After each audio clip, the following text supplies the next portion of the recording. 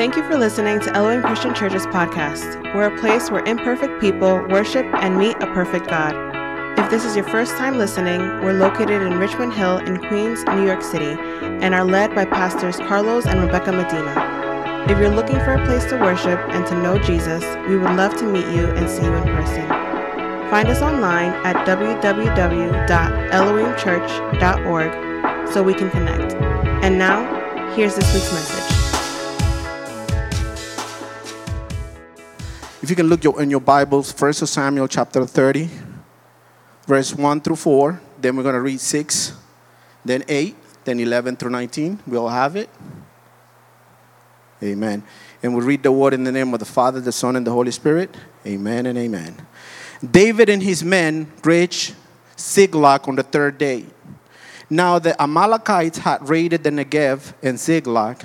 They had attacked Ziklag and burned it, and had taken captive the women and everyone else in it, both young and old. They killed none of them. I want you to pay attention to that. They killed none of them, but carried them off as they went on their way.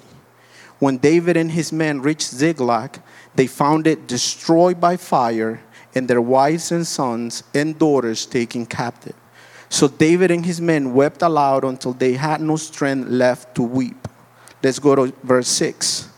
David was greatly distressed because the men were talking of stoning him.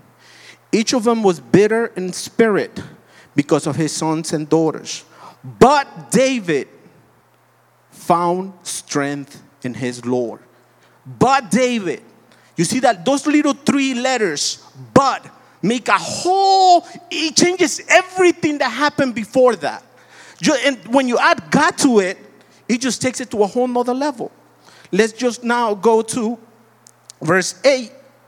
And David inquired of the Lord, should I pursue this raiding party? Will I overtake them? Pursue them, he answered. You will certainly overtake them and succeed in the rescue. Look how God answers to David. You will certainly overtake them and succeed in the rescue. Why? Because he went to Jesus first. Because he acted in a word that was given to him by Jesus. Let's go to verse 11 through 19. They found an Egyptian in a field and brought him to David. They gave him water to drink and food to eat, part of a cake of pressed figs and 2 cakes of raisins. He ate and was revived, for he had not eaten any food or drunk any water for 3 days and 3 nights. David asked him, who do you belong to? Where do you come from? He said, I am an Egyptian, the slave of an Amalekite. My master abandoned me when I became ill 3 days ago. Just pay attention to this. It took them 3 days to get home. Right? Now he finds these men 3 days later. That's 6 days already. We raided the Negev of the Kerethites, some territory belonging to Judah, and the Negev of Caleb, and we burned Ziklag. They burned David's house.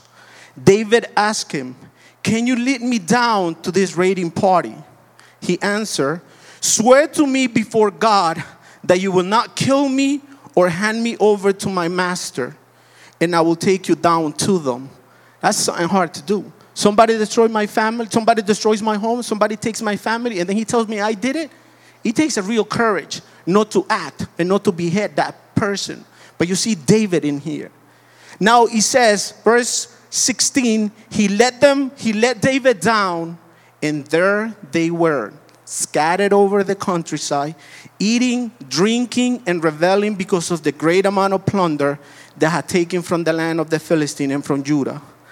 David fought them from dusk until the evening of the next day, and none of them got away except 400 young men who rode off on camels and flee. David recovered everything the Amalekites had taken, including his 2 wives. Nothing was missing, young or old, boy or girl, plunder or anything else they had taken. David brought everything back. You might be seated. Today I would like to speak to you under the theme, it is time to take back what the enemy took from you. If you just think about that for a minute, I'm sure that all of us can think about a thing or two, three or four that we have lost at this moment. And we have lost our focus. I don't know if you have heard in 1010 Wins, so you have seen in the news, right, on your TV, when they have these low advertisements. You know, the Celino and Barnes, you know, the health insurance company was offering me $200,000. And then I went to Celino, and Celino got me $1 million. Sometimes I'm like, God, can I get hurt? Even if it is just the arm. Just the arm. Just the arm. I give up the arm for like a few weeks for $50,000. But then at the end, after they hype you up and they tell you that they can get you all of this, what do they say? Past results do not guarantee future outcomes. You know which past result guarantees a future outcome? That man that was laying on the cross. That man that was sacrificed on the cross. You see, that result will guarantee your future outcome. So who do you put your trust in the moment of need? Who do you go to when things are just falling apart? Who do you go to when the bad news hit your door?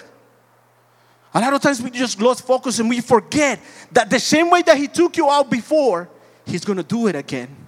We need to be reminded that because of that past result, your future is guaranteed. You see, we don't know what the future holds. A lot of people like to go and see these people that see the future so they can let them know what is it that they need.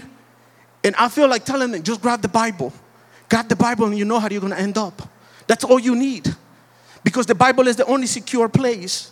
You see, the simple definition of dead is no longer alive. Other words for it are deceased, expired, departed, gone, no more, passed on, perished, lifeless. But there is a big difference between something that is gone and something that has been misplaced or that is lost at the moment. You see, there is always hope to those who are alive. In the absence of death, there is hope. Now let's meet today's characters from today's message. We have David, a leader, a warrior, a man of faith, and a family man. Now we have his men, a group of fellows that came to him seeking for a leader. The Bible introduces them to us in 1 Samuel 22:2 as men in distress, in debt, and discontented. This doesn't talk about that these were family men. So we can see how David's influence on them, how far it took them. See, we have the Amalekites, the raiders who brought destruction to David's city and took captive his family and the families of his men. See, listen, due to death in our lives, we all have experienced unthinkable and at the moment unbearable pain and sorrow. We have all gone through it. So today I want to talk to you about the things that you have lost, misplaced, and that are just eating you alive. This could be your identity. This could be your confidence. This could be your marriage. This could be your health. This could be your kids. This could be your job. This could be society. And I could keep going on and on and on until you're going to identify with something. Because we are all going through something. Now, 4 things that we can find in today's story.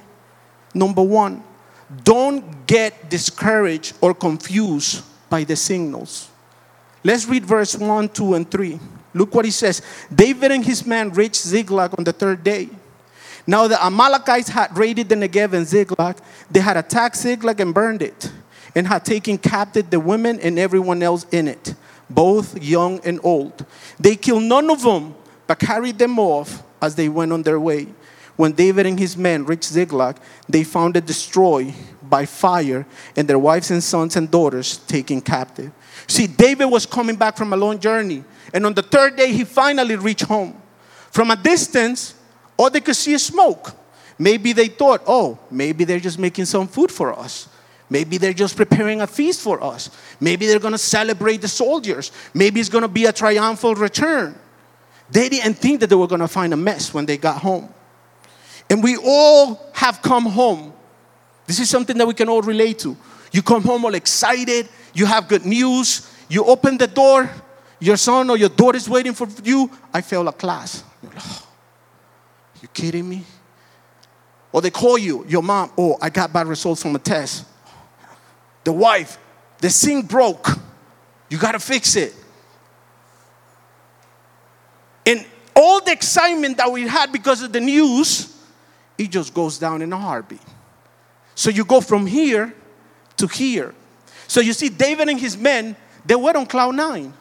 They were tired, but they were excited about being back home. But that all changes. You see, life is full of surprises. But I'm here to tell you, they're not always, and they're not all the good kind. I know that we like the word surprise, but there's surprises that can bring you joy, and there's surprises that could break you down. But regardless of the surprise, if you're clinging onto Jesus, that should not change your demeanor. That should not change your faith. That should not change your determination. That should not change your commitment to Christ. Because though I walk in the valley of the shadow, I shall fear no evil. Why? Because your rod and your staff are with me, right? I remember when I was coming to this country, and it was rough. It took me about a month to get here. Some of you might know the story. And I was doing things that were not pleasing to God. But every time things would get rough, Psalms 23, I will put it away. God will take me out. I will go and do my thing over there. Things will get rough. Psalms 23. But every time I will read it, I will know. I don't know when am I going to get to the U.S. But I know that God is going to take me there. I know because he promised my mother that he was going to take me there. Because there's people praying for me, expecting me there. And because that, I could trust the Lord. You see, God never promised you and I a life without troubles. What does John 16:33 says? It says, I have told you these things so that in me you have peace. In this world you will have trouble, but take heart, I have overcome the world. A Christian that hasn't overcome the world is because you have not put your faith in Jesus. See, a lot of things, we want to do this on our own. We want to be the men. I'm going to talk to the men now. We think that we're too macho to serve Christ. We think that we're too strong. Oh, and if I come down, if I humble myself to Jesus, it's going to be a sign of weakness. But let me ask you something. How many of us, if we're on the cross, for no reason of our own, and people are just making fun of you, people are telling you, oh, get down from there if you claim to be the Son of God, and you having that power, how many of us will just stay there and take that punishment for the man that is down there? I know I wouldn't. If I had the power, I would just wipe them all out. See, that's a real man. That's a real man. When you have the power to do something, but you contain yourself and you say, no, I am a servant of God. And before I could act, God can act for me. But a lot of times we want to take God's place. And we want to do God's work when it comes to take matters into our own hands because of people that are hurting you. But we need to let God be God. And I'm not saying that we can't be honest about our struggles. I mean, look at verse 4. Verse 4 says, so David and his men wept aloud until they had no strength left to weep. There is nothing wrong to show your emotions to God. You see, we come from a generation back then that you couldn't really tell God what was going on in your life. You couldn't really tell a brother what was going on with your life. There were certain things that you were struggling with as a man, but you couldn't say it to the person right next to you because it was a taboo. If I tell them that I'm dealing with pornography, he's going to look at me less.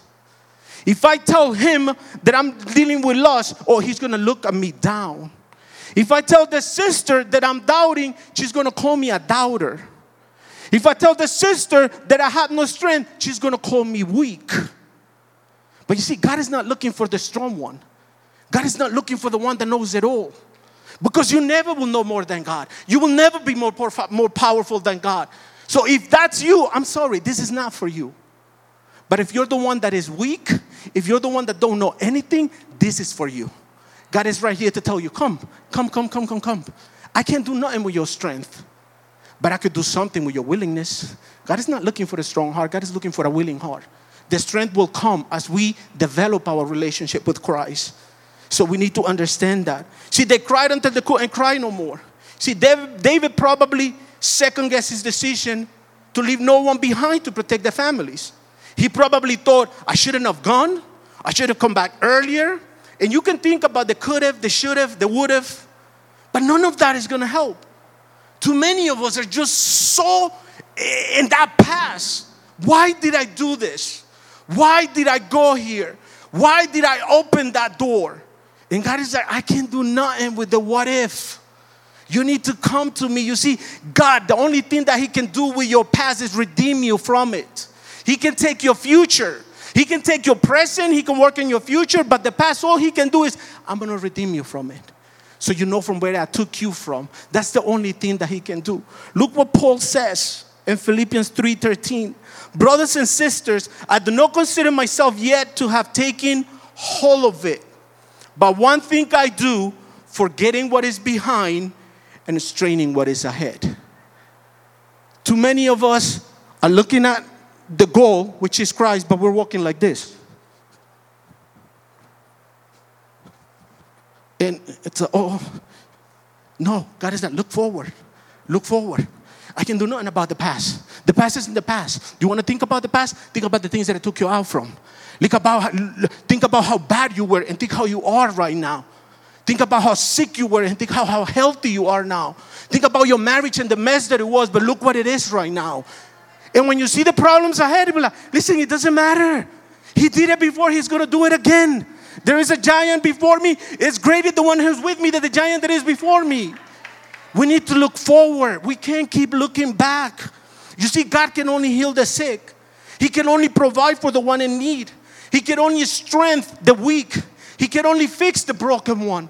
But too many of us are just walking around like we got it all together. And God is knocking on our door. And God is telling us, you got to let it go, man. You got to let it go, lady. You can't do nothing with it. You've been carrying this burden for so long and you haven't done anything. What happened with that woman for 12 years? She went everywhere. She spent everything that she had trying to fix the problem until he couldn't no more. But he heard about Jesus. He didn't have a doctor's degree. He wasn't a doctor, right? He wasn't a surgeon, but he was the Son of Man. He was the great there is. He was the Lord and Savior. He was the Redeemer. He was the one who healed the sick before, so she knew she can do it again. And that's what we need to do. See, we can't focus on the mixed signals. We can't be despair because of the things that we're facing. We can't just measure God by our problems. You see, and I read this. Life is a lane of problems, troubles, and blessings. Battles and blessings. You could be having a great marriage, but you might be having problems in your job. You might be doing great in your job, but then your marriage, or your kids, or financially. But why is that? Why is it that God allows that? Because we need to go back to the source. If not, we're going to become self-sufficient. And God is not looking for self-sufficient people. God is looking for people that depend on Him. God-sufficient people. People that are able to look for God in the midst of trouble. People that will say, you know what, I can't. Just take me, just as I am. I've been dealing with this, but I can't do it no more. And we cannot get discouraged by the mixed signals. Because the one thing that is true is the calling that God has upon your life. The one thing that is true is that one day that trumpet will sound. And those who are alive in a blink of an eye will be transformed and will meet Jesus up in heaven. And those who are dead will do the same thing. That's our truth. That's your truth and that's my truth. And that's what we fight for. But we need to focus on Jesus. And we need to remember that He will never leave us and forsake us. Point number 2, don't forget that you're surrounded by humans. How easily it is to forget that we're surrounded by humans. Look at verse 6. It says, David was greatly distressed because the men were talking of stoning him. Each of them was bitter in spirit because of his sons and daughters. But David found a strength in the Lord his God. The forgotten ones, the despised ones that came to David looking for leadership found it. Look at Samuel. 1 Samuel 22:2 says, all those who were in distress or in debt or discontented gathered around him, and he became their commander. About 400 men were with him. But now they're talking about stoning him. See, people do crazy, unthinkable things when they're hurt. And the closer they are to you, the more irrational that they could act. But we need to see has the anger and the pain. See, hurt people, hurt others. Forgiven people, forgive others. But how easy it is for us to hurt someone when we're being hurt, and we forget that we were forgiven once. We forget that we were the one hurting someone once. And I wish that I could tell you, but we're never going to do it again. But no, we hurt people, whether it is directly or indirectly, because we want to, because we don't want to. That's just humanity. So we need to extend grace the same way that grace was extended to you and to me. None of us deserve it. Raise your hand if you deserve grace. Raise it. Raise your hand if you think that God owes you your life. Raise your hand if you can tell me, I have to have a good marriage. I have to have healthy kids. I have to have a good job. I have to have it all. Raise your hand. There's nobody in this world can do that. Absolutely nothing. Because you know what? If you start putting in a measure thing, right? If you start putting the things that are good and the things that are bad, I guarantee you anything that is bad will always surpass everything that is good.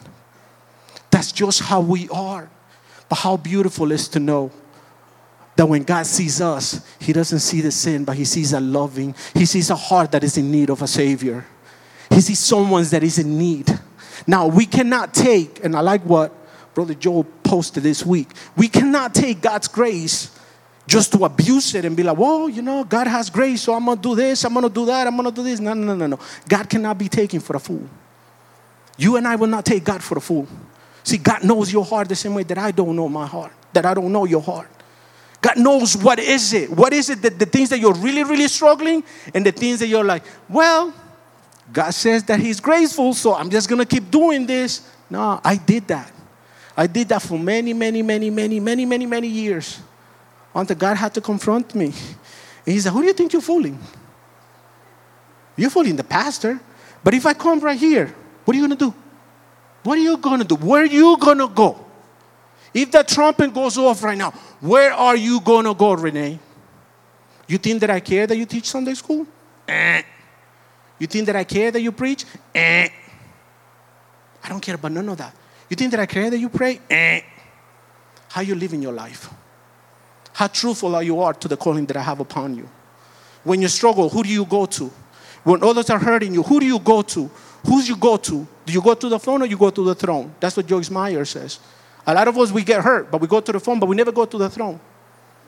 We put it all out there in Facebook and Instagram. Oh my God, I'm going through this, I'm going through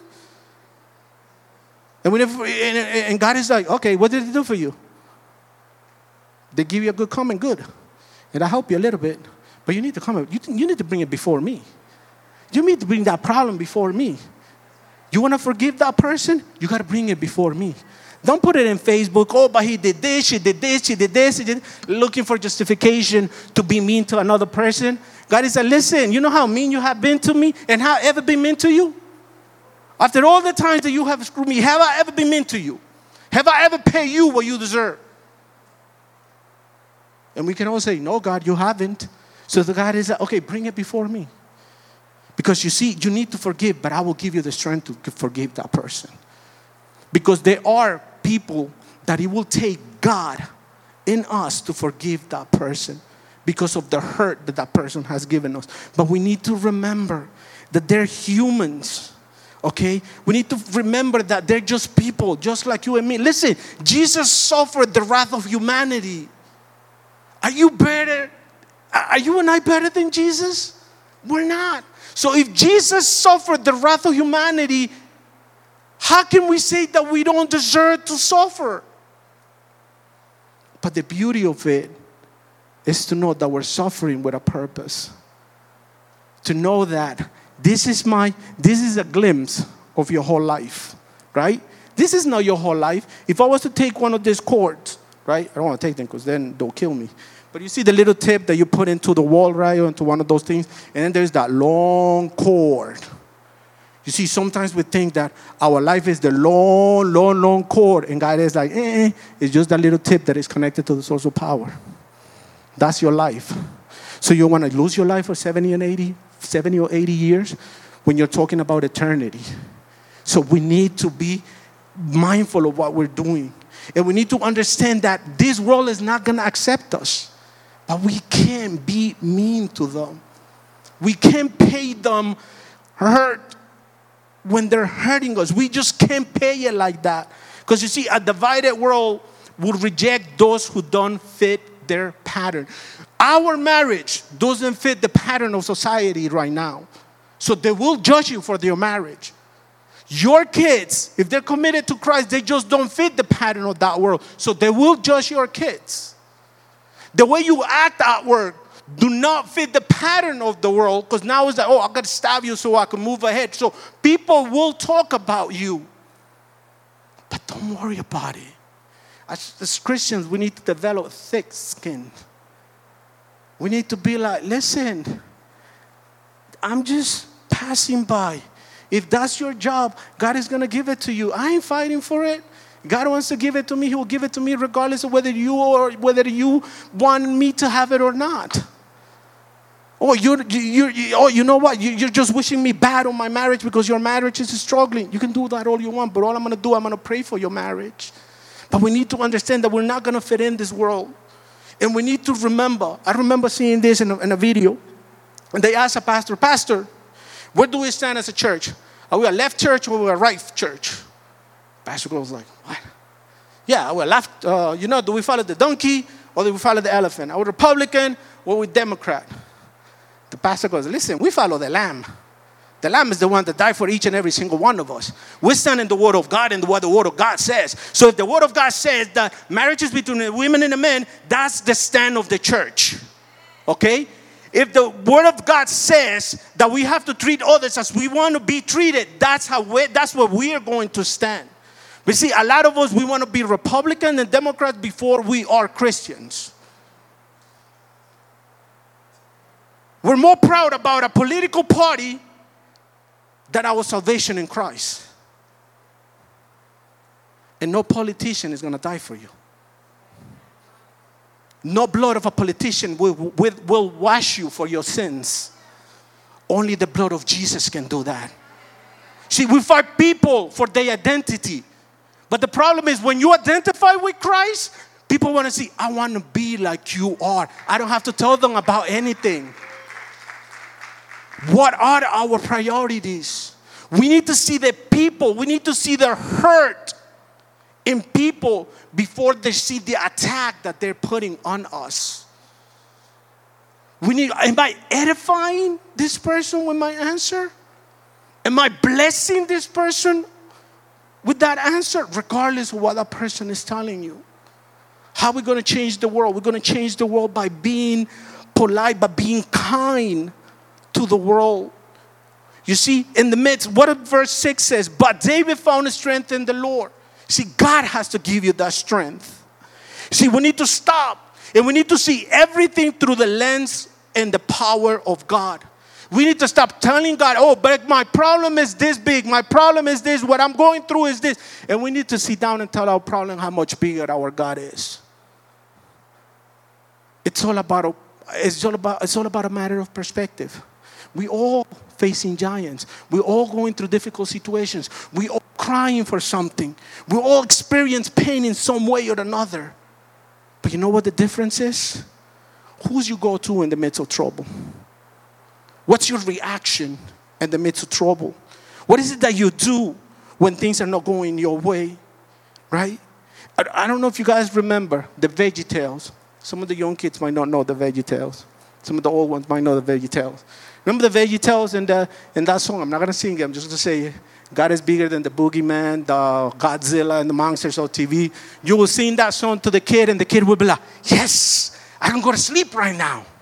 Why? Because mommy and daddy said that God is bigger than Godzilla, the monsters of TV, and then the boogeyman. So they have no power over me. We grew up, and then we forget, and we think that the boogeyman somehow became bigger than God. We think that Godzilla became bigger than God. We think that the monsters became bigger than God. And God is like, ain't nobody bigger than me. Ain't nobody stronger than me. Ain't nobody no more powerful than me. So nobody can touch you. Thousands will come before you, but they will die right there. I will be with you. And if you have to go through the struggles, like Pastor Joe said, do not worry. Wake me up and I will make sure that I will give you the peace that nobody can give you. It's just a matter of perspective. It's just a matter of embracing. You see, God answered Daniel when he called. God answered Elijah when he called. He answered David when he called. He answered Moses. He answered Joseph. He answered Paul, Peter, John. And do you think that he's not going to answer you when you call out to him? But we need to call out to him. We need to remember that we don't move by the mixed signals, nor by emotions. We move by the word of God and the promises that he has for you and for me. See, those around you are humans like you. Don't expect others to be superhuman. Understand that they're humans in pain just like you are, right? And you will be hurt. But how nice is to know that when we hurt, we also comforted by God. There's nothing worse than suffering without having hope. But the hope of Jesus overcomes the discomfort in our lives. Not that the pain goes away, but we see everything differently. We know that this is just for a second. We know just for a season, but at the end will come out on top. Point number 3, those hurting you can be used by God to bless you. Verses 11 through 15 says, they found an Egyptian in a field and brought him to David. They gave him water to drink and food to eat, part of a cake of pressed figs and 2 cakes of raisins.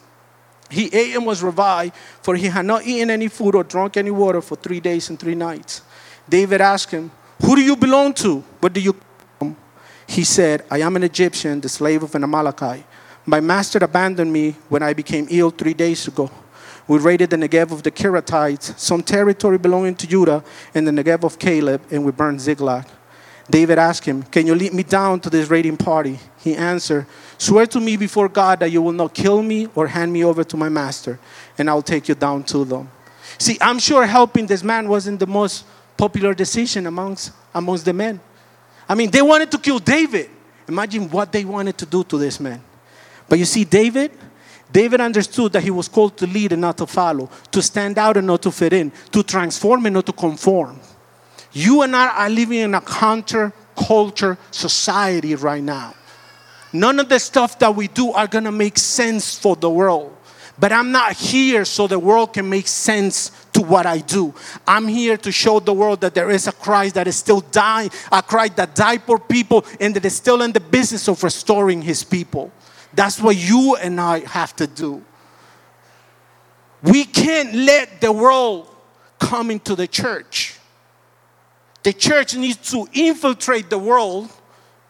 And once we infiltrate the world, we cannot let them make us compromise our beliefs. No, they need to adjust to your belief. I always tell my kids, always, if you have a friend and that friend doesn't respect you for who you are, that is not your friend. That is not your friend. If that friend is telling you that you need to compromise your belief, that is not the person that you want with you. The same way that you're not going to tell them, you have to do this, you have to do this. No, they need to see who you are and they need to change on their own. They need to see Jesus in you so they can change. And if they don't like you because you follow Jesus, move on to the next one. Move on to the next one. Because you know what? The truth of the matter is this. You'd rather stand by God and be judged by men than stand with men and be judged by God. There is no, second choice, second chance after that. Once that trumpet goes off, there is no, I'm gonna give it a try now. No, your time is now. And that applies to us too. We might have friends that we need to drop. We need to just cut them off. You're not helping me. I'm trying to be a good man, but you ain't helping me with this. So sorry, I need to take a sabbatical from you. See you in 3 months. 3 months, you're still acting like a fool? See you in another 6 months. See you in a year. Sorry, can't waste my time on you. I've been praying for you for a year and you still have the same man. You start the same man, can't waste my time with you. I'm done. I am done. We can't compromise. But we need to understand people. We need to understand that this culture is going to hurt us. But we need to see past the anger and the pain. You see, David had his enemy. Loving people in spite of their sin will change the world. Right? You see, Jesus disapproves the sin in people, but he loves the person. If you and I, as a church, can't separate one from the other, we're not different than the Levite and that priest that just passed by the Good Samaritan and the Good Samaritan story. We need to differentiate between them too. We need to see the difference. Listen, you can change someone's life with your mercy nowadays. You open the door for someone and people go like, oh my God, thank you. And you're like, all I did was open the door for you. But that's uncommon right now. It just doesn't happen. But you make those gestures. You are genuine. You are kind. And you can change someone's life. Someone can be having a horrible day. You go and you tell them, you know what, I'm praying for you. Well, you know what, everything is going to be okay. God is in control. And their demeanor just change. We need to see that. We need to see past the anger of people. So you see, Jesus gives us mercy. I mean, isn't that how he changed your life and mine? I know my life was changed because when I was being extremely bad, knowing who Jesus was, having the Word of God, having brought up in church, knowing about hell, knowing about heaven, knowing about salvation, knowing about what it is to be good to your fellow men, I gave my back to Jesus. And I started living my own life the way I wanted, because that's what fit Rene's desires. Nothing else mattered but what I wanted, when I wanted, whatever I wanted, and how I wanted. But then Jesus shows up with his mercy. Jesus said, listen, you have two choices. You can stay the way you are, but you see, I had the Word of God, so I knew that I wasn't being good. I knew that that wasn't my calling. Oh, he said, but I could change you with my mercy. I love you just like you are. I know that other people have conditions to extend their love. And they're like, you have to do this, you have to do that. But God is like, come as you are. All the bad things that you have, we'll take care of them. Don't worry about it. Point number 4. God is in the business of restoration. Look what it says. He let David down, and they there were scattered over the countryside, eating, drinking, and reveling because of the great amount of plunder they had taken from the land of the Philistines and from Judah. David fought them from dusk until the evening of the next day, and none of them got away except 400 young men who rode off on camels and fled. David recovered everything the Amalekites had taken, including his 2 wives. Nothing was missing, young or old, boy or girl, plunder or anything else they had taken. David brought everything back. You see, God does the heavy lifting, but you and I need to fight. The Bible, from what we read, they were coming back, and it took them 3 days to come back.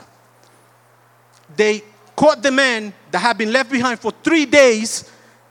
That means that to get to the enemy's camp, they were there. It took them 6 days to get there. It's just common sense will tell us, right? That these men had been physically tired from riding. They were emotionally drained after finding destruction and desolation at home and not knowing how their families were. They cried until they couldn't cry no more. They were spiritually exhausted.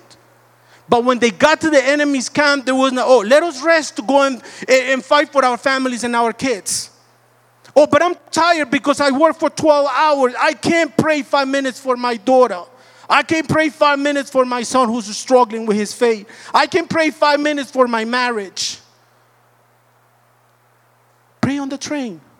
Oh, but I'm listening to music. Hey, Christian music is good, but praying to God is better.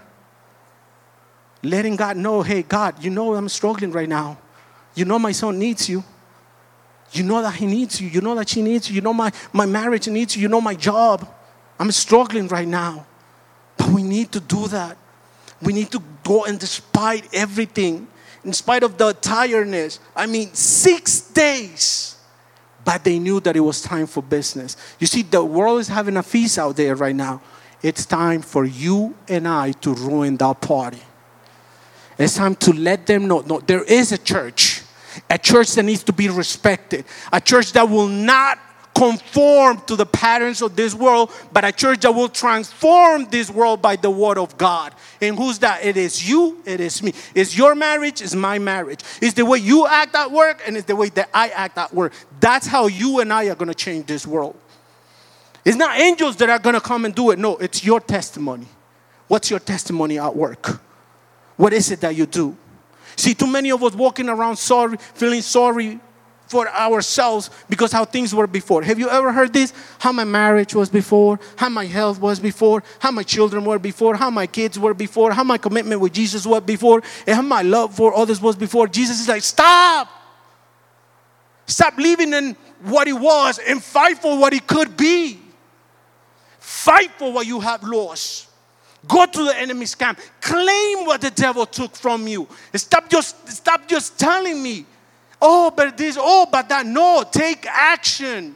Who do you serve? I am the powerful God. I am the one who sent you. I am the one that invested in your marriage. Before they're your kids, they're my kids. And if you're in pain for them, I'm even more pain for them. But we need to cry out. We need to cry out, knowing and understanding that God is in the business of restoration, no destruction. Restoration. And God wants to restore what has been taken from you. And I have this illustration that I saw. What is this? This is a $50 bill. Some of you can see it, some of them, let me put my glasses to see it. Don't feel bad, I'm the same way. I can see from here, but you see that I keep moving back because I can read it clearly. If I go like this, I gotta be like, this is a $50 bill, right? So now, if I fold this bill, how much is it worth? Same, $50, right? So what if I do this? How much is it worth? $50. What if I do this? No, easy. Don't kill the illustration. And I go like that.